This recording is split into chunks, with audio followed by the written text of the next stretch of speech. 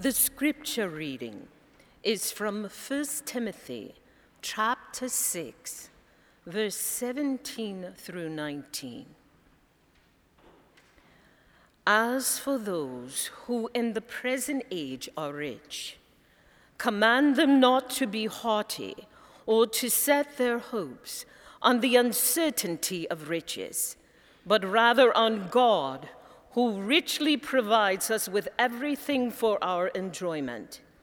They are to do good, to be rich in good works, generous and ready to share, thus storing up for themselves the treasures of a good foundation for the future, so that they may take hold of the life that really is life. This is the word of God for the people of God. Please pray with me. Turn your eyes upon Jesus. Look full in his wonderful face, and the things of earth will grow strangely dim in the light of his glory and grace. O God, let the words of my mouth and the meditations of our hearts be pleasing and acceptable in your sight. For you alone, O God, are our strength and our Redeemer. Amen. In 2008, greed was on full display with all its glittering attraction and devastating consequences. Some of the names have been indelibly burned into our permanent memories. Bear Stearns, AIG, Lehman Brothers, Goldman Sachs, Fannie Mae, and Freddie Mac. One name you may not remember is that of Jemidai Damore. On the night of Thanksgiving 2008, Damore was working as a security guard at Walmart at the Green Acres Mall on Long Island. Overnight, shoppers had gathered outside the doors for Black Friday sales on toys, DVDs, flat panel televisions, and other items priced to lure people in for the biggest shopping day of the year. Shortly before 5 a.m., the crowd began to press against the door, jostling to be first in line for the best deals. Damore stood just inside the sliding glass doors, trying to bring order and hold back the crush of shoppers. Suddenly, the doors shattered and Damore was thrown to the ground. Rather than stopping to help, the crowd continued unabated, rushing into the store and trampling him to death in the process. Friends, greed is rampant. From Wall Street to Main Street, among the privileged elite and the poverty-stricken poor and everyone in between. And its consequences can be catastrophic, both for the body and the soul. Today is the second installment in our sermon series for Lent, Virtues and Vices, looking at the 7 deadly sins. There's some space on the back of your worship bulletin. If you hear something you want to make note of to hold on to for later, I encourage you to do that. Of the 7 deadly sins, gluttony, greed, sloth, lust, envy, pride, and wrath, greed may be the one we can all agree belongs on the list of the 7 deadly sins. Scripture is unequivocal in its condemnation of greed. The Bible says more about money than it says about sex. One of the most oft-quoted and misquoted, frankly, passages in the Bible comes from 1 Timothy 6:10, a few verses before Dr. Johnson's reading this morning. It says, "The love of money is the root of all kinds of evil." Note that it does not say that money is evil. The love of money is the root of all kinds of evil. It's that love of money bit that gets us into trouble. The Common English Bible graphically renders the consequences. Some have wandered away from the faith and have impaled themselves with a lot of pain because they made money their goal, impaled themselves with pain because they made money their goal.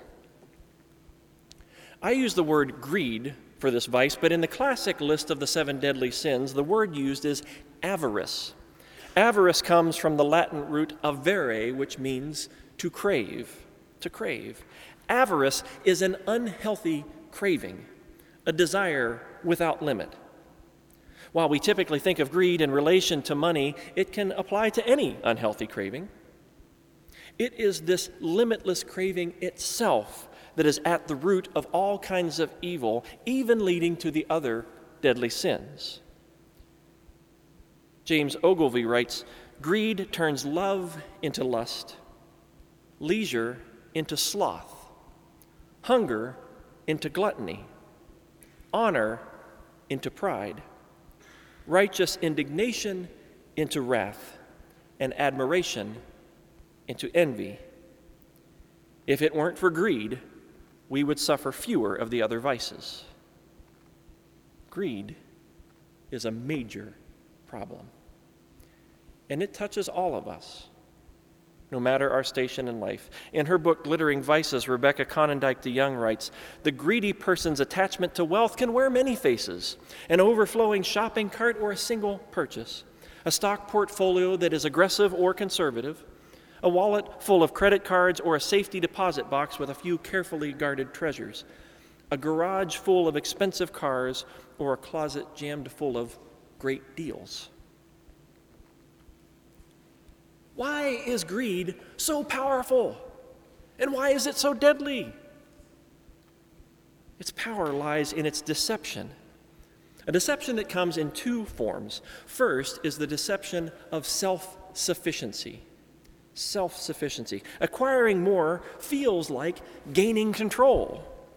We believe somehow that if we just have enough, we won't need or want anything else, and we'll be in control of our lives. This quest for self-sufficiency is a lie. First of all, we will never have enough. When have you ever known anyone who had enough? We're always reaching, grasping for what is next, carefully guarding what we have, lest anyone else try to take it away from us. And the notion of self-sufficiency is sinful for the very reason that it makes us believe we are responsible for our provision and happiness. Oh, friends, that's a position that belongs to God alone. We have no power whatsoever to provide except by the grace of God. All our carefully conceived plans for self-sufficiency can be wiped out in a heartbeat through disaster, disease, market fluctuations, and any number of other circumstances completely beyond our control. Jesus told the story of a man who believed he was self-sufficient. He'd been very successful. He had, in fact, so much gathered, he'd been so prosperous that he didn't have room for everything. So he decided he would tear down his barns and build new ones, bigger ones, large enough to hold everything. And then he thought he would just live in ease and plenty for the rest of his life. But he was a fool. He could number his possessions, but he could not number his days. That very night he died, and God asked him, "Now, who will get the things you have stored up for yourself?" Jesus said, "It will be the same for all who hoard earthly possessions for themselves and are not generous toward God." The second deception is that acquiring more will bring us joy. Acquiring something more will bring us joy. Does it really work? Get a new car and you'll suddenly notice all the other new cars around you, and you'll be trying to decide how is yours as good as theirs, or maybe I should have gotten a red one, or maybe I should have gotten a black one. Those look pretty nice. Move into a new neighborhood, and before long you'll be scrutinizing whether your house is as nice as your neighbor's, stacking up against each other. The same applies to job, clothes, food, you name it. What we failed to realize is that while we have been busy acquiring more possessions, our possessions have been acquiring us. Our best defense against the effect of vices is to cultivate their corresponding virtues. In the case of greed, the virtue we need to cultivate is generosity. Now, the ancients called it liberality. But the word liberal has become problematic for us. It's sort of used as a derogatory term. It's been appropriated and politicized, so we generally say generosity instead. But in many ways, liberality is the better word. It comes from the Latin root liber, which means free. It's the same root from which we get the word liberty. Well, that's fascinating, isn't it? Why would a word that's synonymous with generosity be related to freedom? Well, as a virtue, liberality or generosity is a balance point between two extremes. On one extreme is greed or avarice, the desire to hoard wealth for oneself. Think of Ebenezer Scrooge, tight with his money and miserable to be around. On the other extreme is prodigality, wastefulness or treating things of value as though they are meaningless. And the prime example we have comes from the 15th chapter of Luke, the prodigal son who wasted his inheritance on cheap thrills and loose living. The virtue of liberality is the golden mean somewhere between grasping too firmly and holding too loosely. A generous person is characterized by a healthy detachment to things. A person who knows the value of money and possessions but puts them to good use toward things that really matter. Incidentally, it's possible, likely even, for a person to be drawn to both avarice and prodigality. The desire to acquire more possessions means we spend more than we should. Then we obsess about earning more money for ourselves, which enables us to spend more, which requires us to earn more, and so on and so on. And the cycle, that vicious cycle, repeats over and over again. Our over-acquisition also leads to over-disposing as we dump our old stuff into landfills to make room for the new stuff. Prodigality is merely another form of greed, unchecked and unhealthy desire for the wrong things. But generosity frees us from insatiable consumption and misplaced desire. Now, like most parents, Jen and I have worked to help our kids understand the difference between needs and wants. Parents in the room, you had this conversation with your kids. To say I need a new pair of shoes that fit my feet is not the same as I need $20 to go to see a movie with my friends. But here's the thing, adults can be just as fickle when it comes to distinguishing between needs and wants, can we not? When we focus too much on the things that we want, we stop noticing how much we have. Over time, we eventually convince ourselves that the things we want are necessary. I confessed 3 times last week. I'm only going to confess once today. I have a bit of an obsessive personality. When I get a new interest, I kind of dive completely in. I want to just immerse myself in it, and I want to collect things, and particularly around collections. I want to have everything like as quickly as possible. Friends, that's greed. The longer greed goes unchecked, the more it makes its mark on our hearts. Greed is about distorted values, displaced goals, disordered desire. Oscar Wilde once described a person who knows the cost of everything and the value of nothing. That sounds like us, doesn't it? In the Hebrew Bible, we find in the book of 1 Kings the story of King Ahab. Now, 1 Kings goes through a whole list of kings, and each one of them, it says, seems to be worse than the one who went before him. And King Ahab was just about as bad as they come. Now, Ahab had everything he could ever need. The wealth of Israel was at his fingertips. But just outside the palace, there was a vineyard. And Ahab wanted that vineyard. Oh, it looked like great land. He could look at right out the window and see it. The problem was it wasn't his. It belonged to a man named Naboth. So Ahab tried to get the field from Naboth. First, he asked him to give it to him as a gift. Yeah, right. Then he offered to pay him for it. Naboth said, no, it's not for sale. And then he said, I'll give you more vineyards somewhere out in the countryside. I have all these vineyards. I'll give you more. Naboth said, This land was in my family for generation after generation. It's our ancestral land. How could I give it up? Well, Ahab didn't like that very much. So he got together with his wife, Jezebel. You've heard of Jezebel? And they conspired against Naboth to bring false witness that led to his execution. No sooner had Naboth died than Ahab took possession of that vineyard for himself. There he made a field, a garden that he wanted for produce he did not need. The Scripture's assessment of him is brutal. Indeed, there was no one like Ahab who sold himself to do what was evil in the sight of the Lord. Throughout this year at Church of the Savior, we're focusing on justice and mercy, using Micah 6:8 as our theme verse. He has told you, O mortal, what is good, and what does the Lord require of you? But to do justice, to love kindness, and to walk humbly with your God. At its heart, greed is an issue of justice. Whether through hoarding or wastefulness, greed leads to inequitable, unjust, and unsustainable distribution in a world of plenty, denying the basic necessities of life to some while overindulging others.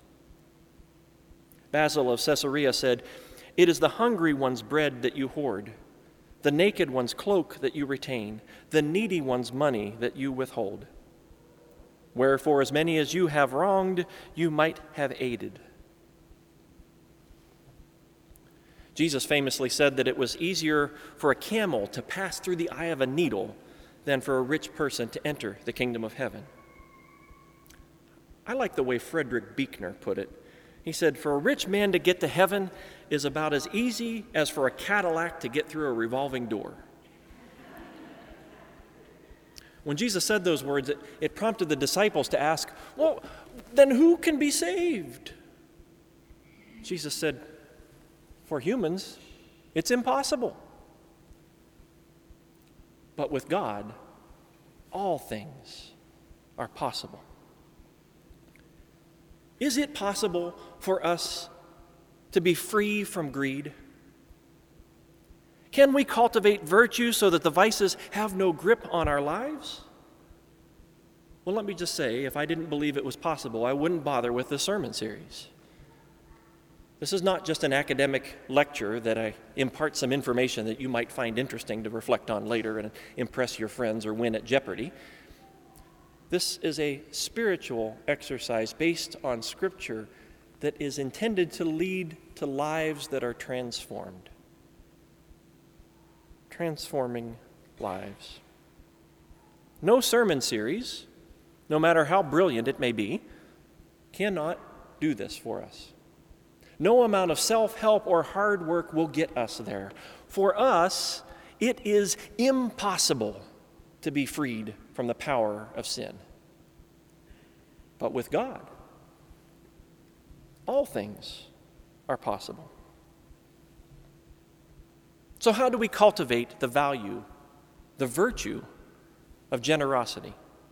How do we learn to let go and put our trust in God's provision, to find the sweet spot between hoarding and carelessness? Well, it begins with awareness, of mindfulness of our need for grace and healing.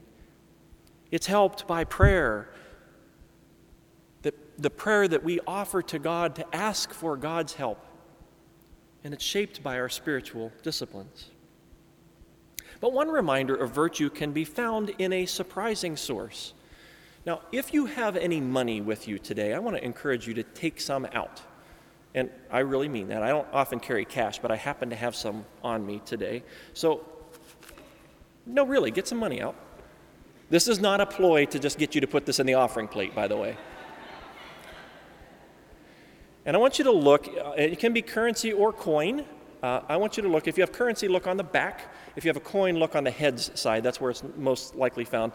4 words were added to U.S. currency and coin in 1957. You'll see those words printed on the back. What are those 4 words? In God we trust. Now, those words, that motto, was added to U.S. currency in 1957 by an act of Congress signed into law by President Dwight D. Eisenhower. They have been there ever since, despite considerable pushback on the Establishment Clause. But I don't know what Ike's intent was. I'm not judging that. But I find it intriguing that that phrase is printed on our money, the very place we need that reminder the most. And I just wonder, what would happen if we thought of that phrase every time we use money? What would happen if we reminded ourselves, in God we trust, every time we make a purchase or a transaction or a loan or a payment? Isn't it interesting that our money makes a claim of itself that we so often fail to make of it? That our trust is not in our wealth, but in God. This, friends, is perhaps the most important rationale for tithing. Yes, the church budget depends on our contributions. Yes, give is one of the 5 key practices of faithful discipleship, along with worship, grow, serve, and invite.